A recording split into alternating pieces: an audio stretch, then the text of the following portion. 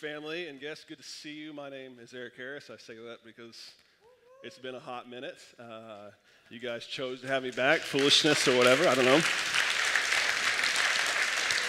I say that, if you don't know, I've been on sabbatical for the past 2 months, so I haven't been here. I know sabbatical is a weird term. You've probably never had a sabbatical. I get that. And you're probably thinking, man, Eric got a 2-month vacation, and it's not exactly what it was. It was a time to, yes, vacation like rest and relax. But I spent 2 months wrestling with God, just one-on-one in my own relationship with Him. And I was very appreciative for it. And God, in that time, revealed a lot of stuff to me, revealed selfishness, pride, ego that I had to deal with, especially with my wife and her injured knee, and what I thought should be happening in my sabbatical and what actually took place in the sabbatical time. And it's amazing. Everything I planned got blown up.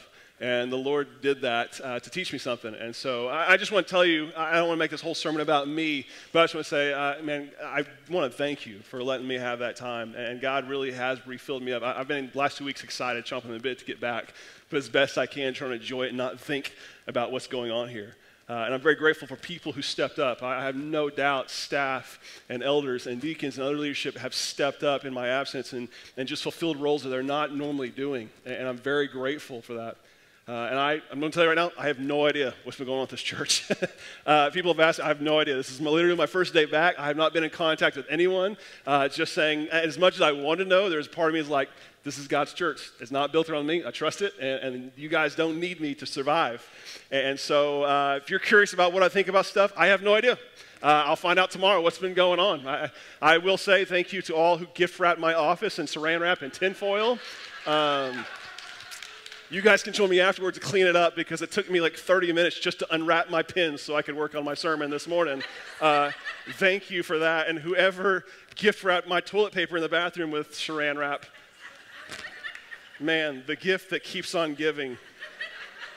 Yeah, you guys had a little too much fun with that. So I have ideas on who is going to, we're going to talk later. I'll just say that. So.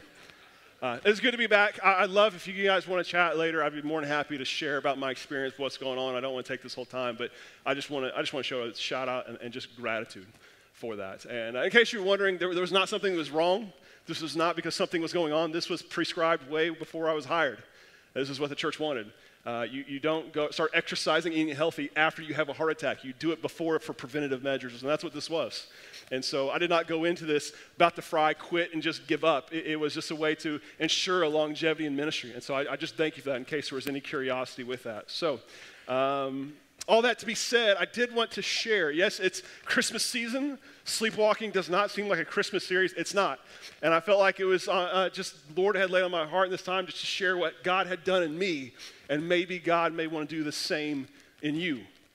Maybe God can use my experience to wake you up to something. And so it's titled Sleepwalking. If you have your Bibles, you can turn to Revelation chapter 3. If that scares you because I said Revelation, don't worry. We're not getting that deep in the weeds on it. If you have no idea what that means, you're in good company, okay? Just open up to the very end of your Bible, and Revelation chapter 3 will be there in a minute. But I titled this sermon Sleepwalking. I want to ask you real quick, have you ever seen someone sleepwalk before? You ever seen that? If you have, real quick with the person next to you, give them a head nod. Yeah, you can. If you can real quickly share your experience of sleepwalking. If you are the person that sleepwalk, that's a weird experience when you come out of it. If you've seen someone sleepwalk, it is terrifying, same part, seeing someone sleepwalk. So take a quick second, and I want to share a story of mine.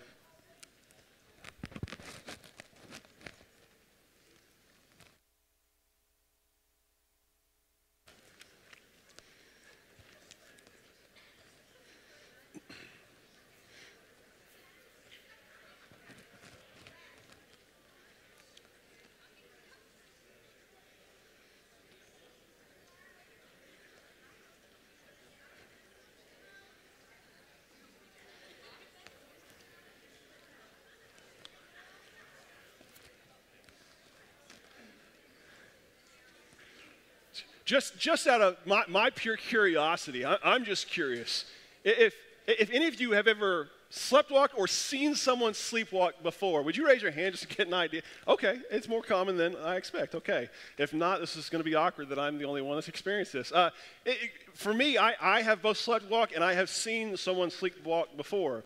When I was a kid, I remember I was 8, 9, 10 years old, somewhere in that range. We're at my Grandma Curry's house in West Texas, and I remember going to sleep, and I remember waking up with my mom asking for a belt to spank me.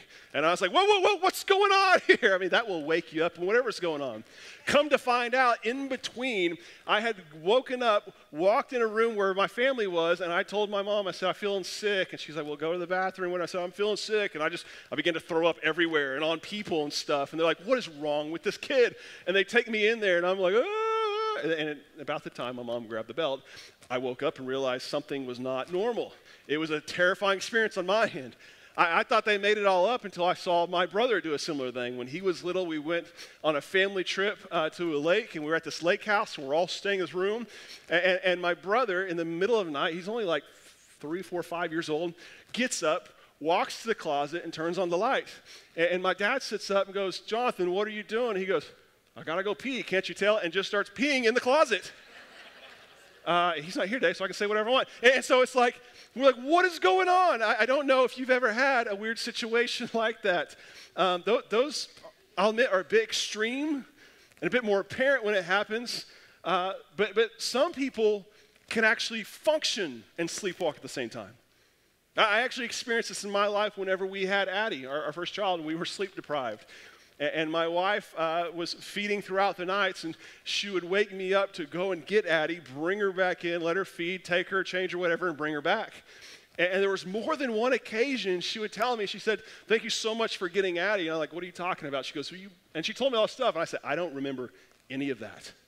And here's the thing, you laugh about that, but holding a child like that, it scared me to death, to the point that we started taking shifts. I'm like, when I'm out, I'm out. So from now on, I will take the midnight to 3 a.m. shift, and you take the 3 a.m. to 6 a.m. shift. And so I would just stay up every night until 3 a.m. until my shift was done and go to sleep, because I was so scared of what if I did something in my sleep that I was not aware of.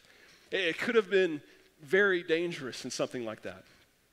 I tell you that in connection to my pre-sabbatical, what was going on in me. While ministry was going strong and I had my full attention, I think there were many aspects of my faith that I found I was just sleepwalking through it. I become so routine and so accustomed to doing things for so many years that it was just natural rhythms that kind of become empty. You see, I graduated in 2004 from high school, which I just separated the room completely. Some of you think, oh man, he's just a baby. And others are thinking, man, he is old. I'm okay with either one of those. But I graduated in May of 2004 and started my first student ministry in August. I was just turned 18 years old when I started my first student ministry. And coming up on 20 years, I have nonstop been doing ministry. Every church I've gone from, there was no gap in between. So every week I've been doing some sort of pouring in, teaching of some sense for 20 years. I've never had a stoppage where I've just stopped, not thought about other people in a sense, and just focused on myself. And the point of where my walk with God, I was sleepwalking through it.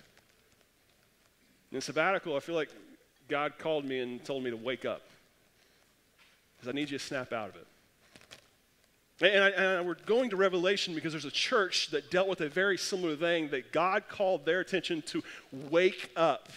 And if they do, what happens? And if they don't, what happens? And I want to look at the scripture today and just pray that if you find yourself in a similar situation where you are just following a habit routine of walking through your faith, maybe it's time to wake up. Half y'all just looked up. We'll do about 6 more times in a sermon to get you going. So Revelation chapter 3, verse 1 through 6. If you've ever had trouble with Revelation, that's okay. We're not going to dig deep into the weeds on all that's going on, okay? We're going to use this to understand what's going on to them and apply it to us if we can. So Revelation chapter 3, starting in verse 1, we have a letter written by John to a church from the Lord. It's prophetic in nature. Prophecy means a word from the Lord to a specific people or person. A prophet is someone who delivers that. John is being prophetic here and giving them, this church, a word from him to the specific church about the situation going on with them. So let's read what happens. It says, "Write to the angel of the church in Sardis. Thus says the one who has 7 spirits of God and 7 stars. I know your works. You have a reputation for being alive, but you are dead.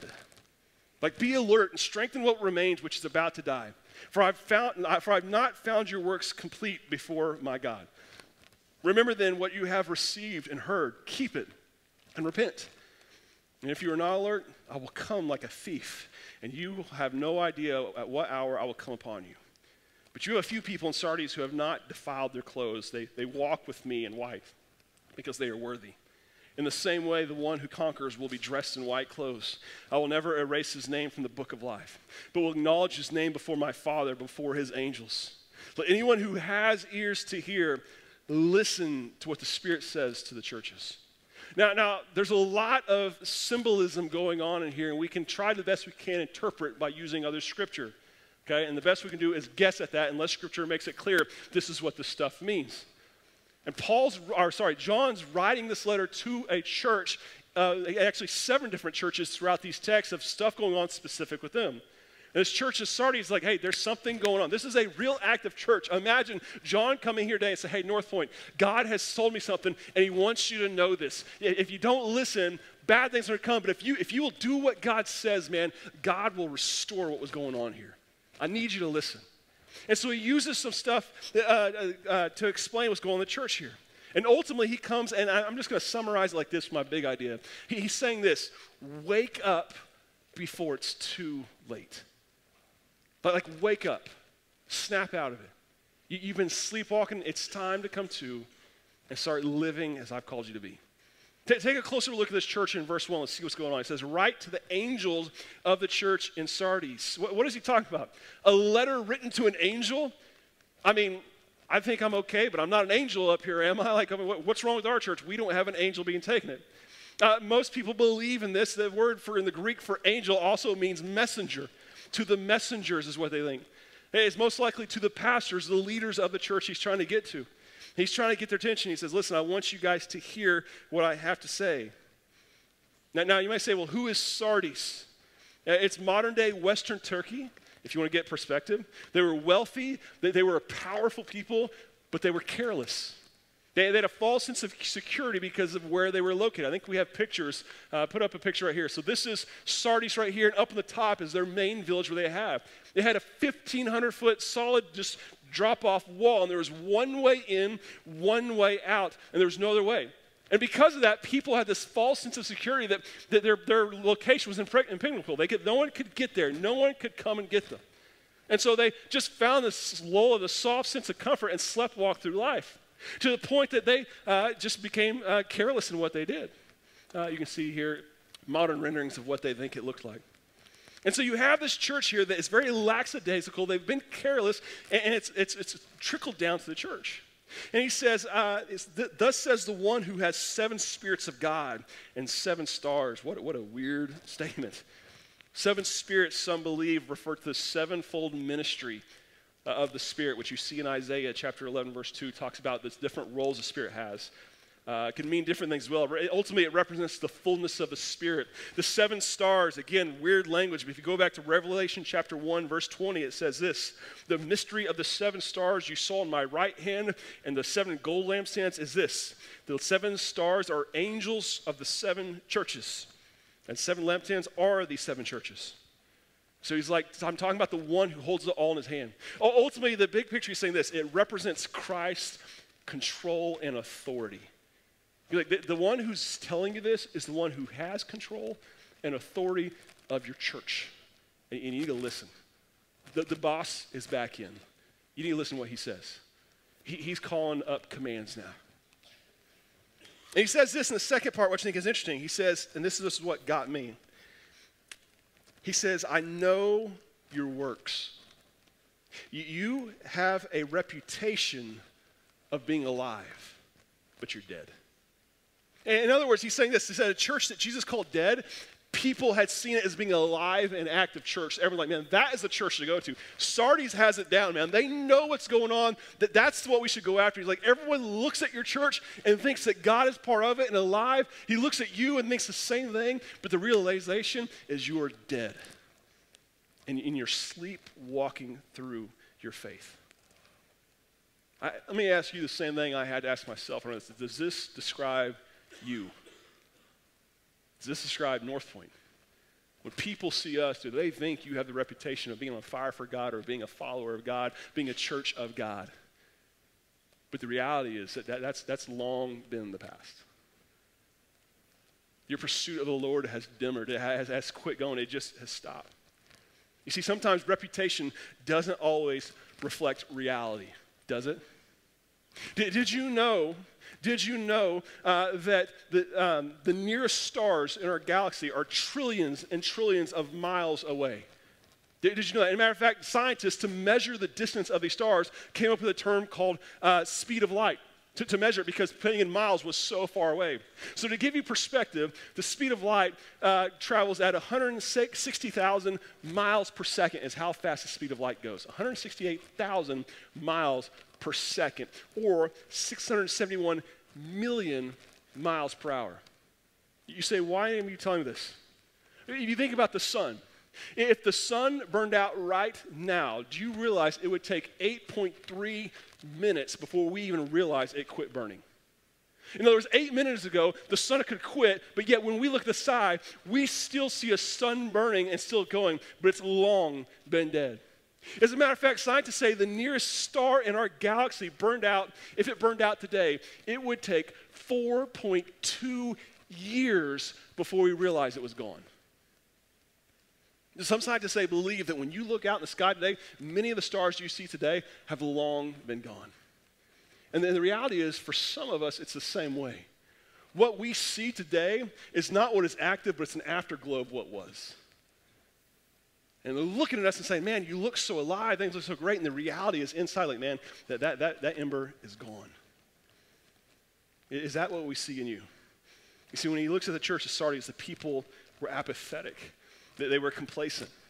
They lacked interest, enthusiasm, concern. That they are sleepwalking through their faith. I became comfortable in my routine, and routine is good. You can see all through Scripture, God wants us to have routine. But when routine becomes empty, when we cease to hunger for the God behind the routine, it becomes worthless. Well, God can revive anything. He doesn't do it without our willingness, our humbleness, our desire. This is a call. Wake up. Snap out of it. Look at yourself. Examine yourself to see what's going on. Like, what is going on in yourself? And so how do you bring back life? Look at verse 2 through 3. He says several things. He says, first and foremost, he says, be alert. Wake up. In other words, he's saying, check yourself. Look at yourself. This word be alert comes from a Greek word that means to become. He says, understand what you are becoming. Notice what you are going to. Look at what you're doing, what you're becoming. Some of us lack the realization to look at ourselves and take an honest assessment of what's going on. Did you know that when the Titanic hit the iceberg and began to sink, it was struck? And the captain went around and began to tell everyone that everything was okay, go back to your cabin, things are fine. They say many lives could have been saved if they had taken seriously at the moment the impact would have happened. But instead, they said, this thing is unsinkable. There's nothing to worry about. Everyone's okay. And his first thing is be alert. Wake up. Check yourself. Look at yourself and say, hey, what's going on in me? This means I need to do an honest assessment of the damage in my life and say, man, what's going on in me, and what really have I allowed to infiltrate my life? He says in here, some at the church of Sardis have not defiled themselves, have not given into sin and allowed these petty things to infiltrate their life. He said, but many have. This means we need to be honest with ourselves. I love, what does he say about Jesus? Jesus said this, I know your work. You can fool a lot of people here, you can fool yourself, but the reality is God's like, you're not fooling me.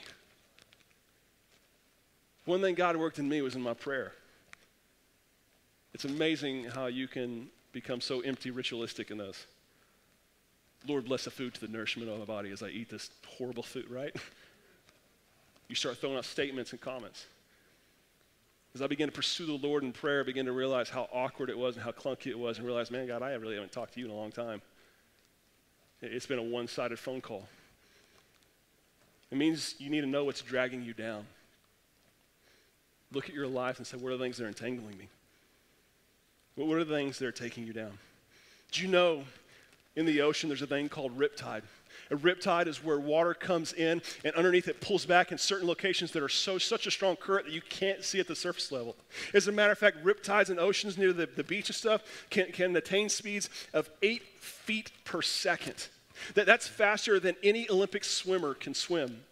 They say that more people die in Florida in Florida from riptide than shark attacks, hurricanes, tornadoes, and lightning combined. Because more people go out there completely unaware of what's under the surface, dragging them away. When they try to swim against it, they can't do it. And the reality is some of us need to look at ourselves and say, what are the things that are dragging me away from the Lord? And I need to say, listen, it needs to stop now. So he says, be alert, wake up, check yourself. The second thing he says is not that. He says, strengthen, remember. Look at verse 2. He says, strengthen what remains. Verse 3 says, remember it. He's saying this, go back to the basics. Go back to the basics. It has the imagery of blowing embers back to life. Like you have these embers, this fire's supposed to go out, and he's like, blow on those flames and get it going back to life. I used to love watching a show called Man vs. Wild with Bear Grylls, which I've come to learn is just a lunatic running around trying to show you what not to do, but it looks cool. I mean, the guy's eating random things. He's like drinking his own urine. Like, if you got to survive, I'm like, dude, I'll just die. There's a point I just don't do. But the one thing that he would always go to is this, is when you're in the wilderness, one of the first things you do is get a fire going for survival so you can have it. It brings life. It gives warmth. It provides food. It provides shelter. It provides protection. You need to get a fire going. And he's saying the same thing here. Like, listen, remember, go back. Like, get the embers going of what first brought you to me. Fire is vital to survival. And he says, go back to what you received in the beginning. What is he referring to? It's the call to grace. It's the call to relationship with God. What brought you here in the first place? Hopefully, it's because of what Jesus Christ did in my life. It astonishes me and myself about how easy it is to do ministry, and that's my motivation, and yet the whole time I neglect my relationship with Christ. I lose the fact it's my salvation is what brought me here. It's my relationship what's brought me here. A church can become much more attracted to the ministries than to God himself. And sometimes we got to go back to the basics. God, I need to learn how to talk to you again. God, I need to learn just to read my Bible. I need to learn to confess my sins as I did in the beginning when it meant something rather than sugarcoat it and call it nothing. It's time to wake up, to come back to that relationship. You see this in marriages at times. You can be married for so long and come to a point that you forget about the relationship. You're so comfortable just being in a marriage that you forget how to just talk to one another. Emily and I had a trip to Madison, Wisconsin over Thanksgiving. And we're driving the car. We married 17 years. Again, for some of you, that's just a drop in the bucket. For some of you, that seems like forever. And we're driving the car, and we're getting there. And our marriage is good. But you know what? We're sitting there the whole time. We're having trouble talking, about small talk. We agreed we're not going to talk about church stuff. And it's like, what do we talk about? And we were kind of laughing at like how awkward it was just to have this small talk conversation, but it was also a realization that while we don't say our marriage is bad, like, listen, this is long term, this is not good. We got to go back to the basic of just what it's like to have a basic relationship with one another, to love one another. And sometimes we neglect on that with God. We get so focused on being the Martha and doing all the stuff that we think needs to be done, do we forget what it's like to be married and just sit at the feet of God and enjoy his presence? And for some of you, that's what you need, to go back to the basics. The third thing he says in verse 3, look what he says. He says, remember it, and he says, I love, keep it. Keep it. Just do it. In other words, put into practice what I placed into you. Like you received the gospel, you received grace, start living. When you read the Bible, start doing what it says. You know what the difference between orthodoxy and orthopraxy is? Orthodoxy is a big word that means this, right thinking. Orthopraxy is right practice. That they are both important, but sometimes at church we get so fixated on orthodoxy, having the right doctrine, the right way of thinking, that we completely neglect what it looks like to have orthopraxy and put the right practice into play. And when we don't, when we practice orthodoxy, right thinking, and making sure I know this stuff and I have all this head knowledge, but we don't put it into practice, can I tell you what it is? It's simply useless knowledge. But let me give you an example of useless knowledge. Here's some stuff you may not know. Did you know that Cookie Monster's real name is Sid? Did you know that? What a terrible name for Cookie Monster. I don't know. I'd never look at that guy the same again. Did you know that carnivorous animals will not eat another animal that has been struck by lightning? Fact. Do something with that. In Oklahoma, understand this, in Oklahoma, people who make ugly faces at dogs may be fined or jailed. If you look at my dog funny and make a face, I will put you in prison. Do you understand that? It is also illegal to hunt whales in the state of Oklahoma. Fact. Fact. Don't do it. Did you know that the phrase rule of thumb is derived from Old English law, which stated that you couldn't beat your wife with anything wider than your thumb? Don't do that. Why am I telling you this? Because that is useless knowledge. It might be interesting to you, but listen, you're going to leave this place and never do anything with it. It is useless. And until we start reading God's word, hearing this idea of grace and gospel and saying, what do I do with this? How do I live it out? Listen, you are wasting your time. You might be the smartest Christian you know, but you don't know Christ. And so he says, just do it. We can tend to spend more time talking about Christianity than actually being a Christian. And God convicted me on that in my life, and I sometimes worry for our church as well when I see that. We get so focused on what it looks like to look like a Christian than rather just to be one. And the last thing he says is not just do it, but I love, don't miss this most important part. It says keep it and what? And repent. Just do it, but here's the thing. Listen, don't miss this. Do it different. Do it different. But what do I mean? Repent means to change your mind, the way you think about it. It's a change in thought and action. It doesn't mean go back to praying just to pray. It means change your thought concept on prayer. Like, I'm not just going to do prayer more and do it the way I've always done because that's what I'm supposed to do. I need to think completely different about this. This is about a conversation with God, not me just checking my box to say I did it. I'm not just going to read my Bible because that's what to do and I need to dig in deeper. No, I need to do it because this is God's word to me to change and transform my life. I need to repent and change my actions with it. I came to understand real quick what repentance was in my life about 10 years ago when I used to struggle with an addiction at looking at images that consumed me. And for years and years and years, I told myself I was going to change. I'm going to stop this habit. No one knew my secret sin, man. I'm going to stop this sort of thing. I'm going to fix it. And guess what? I found myself falling into the same patterns. Even though my thoughts was different, my attitude did not change on seeing how sick I was with my sin. And finally the day come where I was so fed up and I found myself confessing to my wife and said, I'm struggling. And by the grace of God, she continued to stand by my side and show me love. But what she said to me this day, the biggest thing that changed in me was my attitude towards it. I was sick of it. I began to clean house of everything in my life that would cause me to sin, cause me to stumble. I began putting barriers in my life because, listen, something's going to change. My attitude, I'm doing it different. I'm not going to do the same thing that has caused me to fall time and time again. It's going to be different this time. I repented. And for us coming to God, it's not just doing what he says like we've always done it. It's sometimes repenting and saying, God, I've been doing it wrong. I just want you. Everything in Scripture comes back to confession with the Lord. Confess that I'm a sinner and what I've done has been against you. And so he says this. He says, wake up. My plea to you, listen, here's the thing. Wake up before it's too late. To the church specifically, you know what the threat is here? God's going to remove his lampstand from them. Do you know what that means for them? It means God's going to remove his presence from this church and no longer give us stamp approval and say, that's my church, I'm a part of that. For us as believers, I don't believe we can lose our salvation. It just does not line up with what I understand to be the gospel. But it calls us to question, man, was the gospel ever really evident in my life in the first place? Wake up. I love what he says, if we do, verse 4 and 5, and I promise you we're close to done. He says, if we do, he says, and those who do, he says, they will walk with me in white.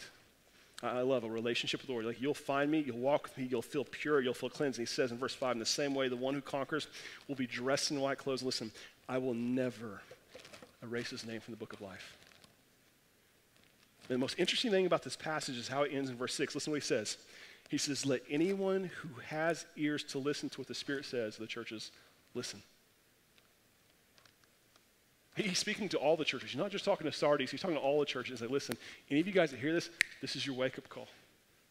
What are you going to do with this information? So what happens to Sardis? Do they change? Do they wake up? Or do they still sleepwalk through their faith? Can I tell you what we know? We don't know. We don't entirely know. We don't have record of the church anymore, but can I tell you about their history alone that probably preludes to what's going on? We do know in their history in 600 BC, they became so arrogant about their position, they couldn't be attacked. The king of Sardis was attacked by the Persians. What happened is one night, literally one soldier climbed up the back of the mountain. They said it was impenetrable, went to the front, opened up the gates, and let the armies in. They said it was so easy, a child could have done it, but they were so arrogant, believing they could never be conquered. This happened 600 BC. You know what happened 300 years later, after they reestablished themselves? The exact same thing. They were conquered again. History has a way of repeating ourselves when we really don't come and snap out of it. I don't know what's going to happen with you. I don't know what's going to happen with me. But I know if I don't snap out of it and start really pursuing the Lord for myself, listen, it's easy to fall into routine and rhythm and forget about God. If Satan can't get you away from God, he will get you busy with the things of God so that you neglect God. So wake up. And God, in my time, showed me that. Like, Eric, listen, you've done a lot of great things here, but you forgot about me. It's time to wake up. And when you come back to your church, listen, we need to make sure we look at our ministries and say, what are we doing? Have we forgot what we're here about? We're not a cruise ship. We're a warship. We're not here for comfort. We're not here for just, man, enjoy the entertainment. We're here to conquer and win souls for the kingdom of God. We're here to accomplish the Great Commission. So what are we going to do if we forget that? And so today, I don't know what God's stirring in our church's heart, your heart. It may just be me preaching to myself again today. I'm okay with that. But I want to give you an opportunity to respond. And so I'm going to ask if you just bow your heads and close your eyes and just take a second. Allow God to look into your heart and ask God this question. Be honest with him. Say, God, am I sleepwalking right now? I'm about to have elders come and make themselves available and other leadership. So if you want to respond, you have an opportunity to do that. And maybe just for accountability's sake here in a minute, you're going to need to come up and say, listen, I feel like I need sleepwalking. Can you just pray for me? Can you encourage me? Can you give me some accountability?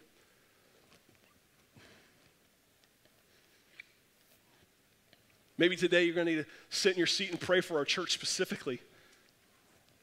That we don't become a church that looks like it's alive but really is dead. And we forget about God in the process of what we're doing.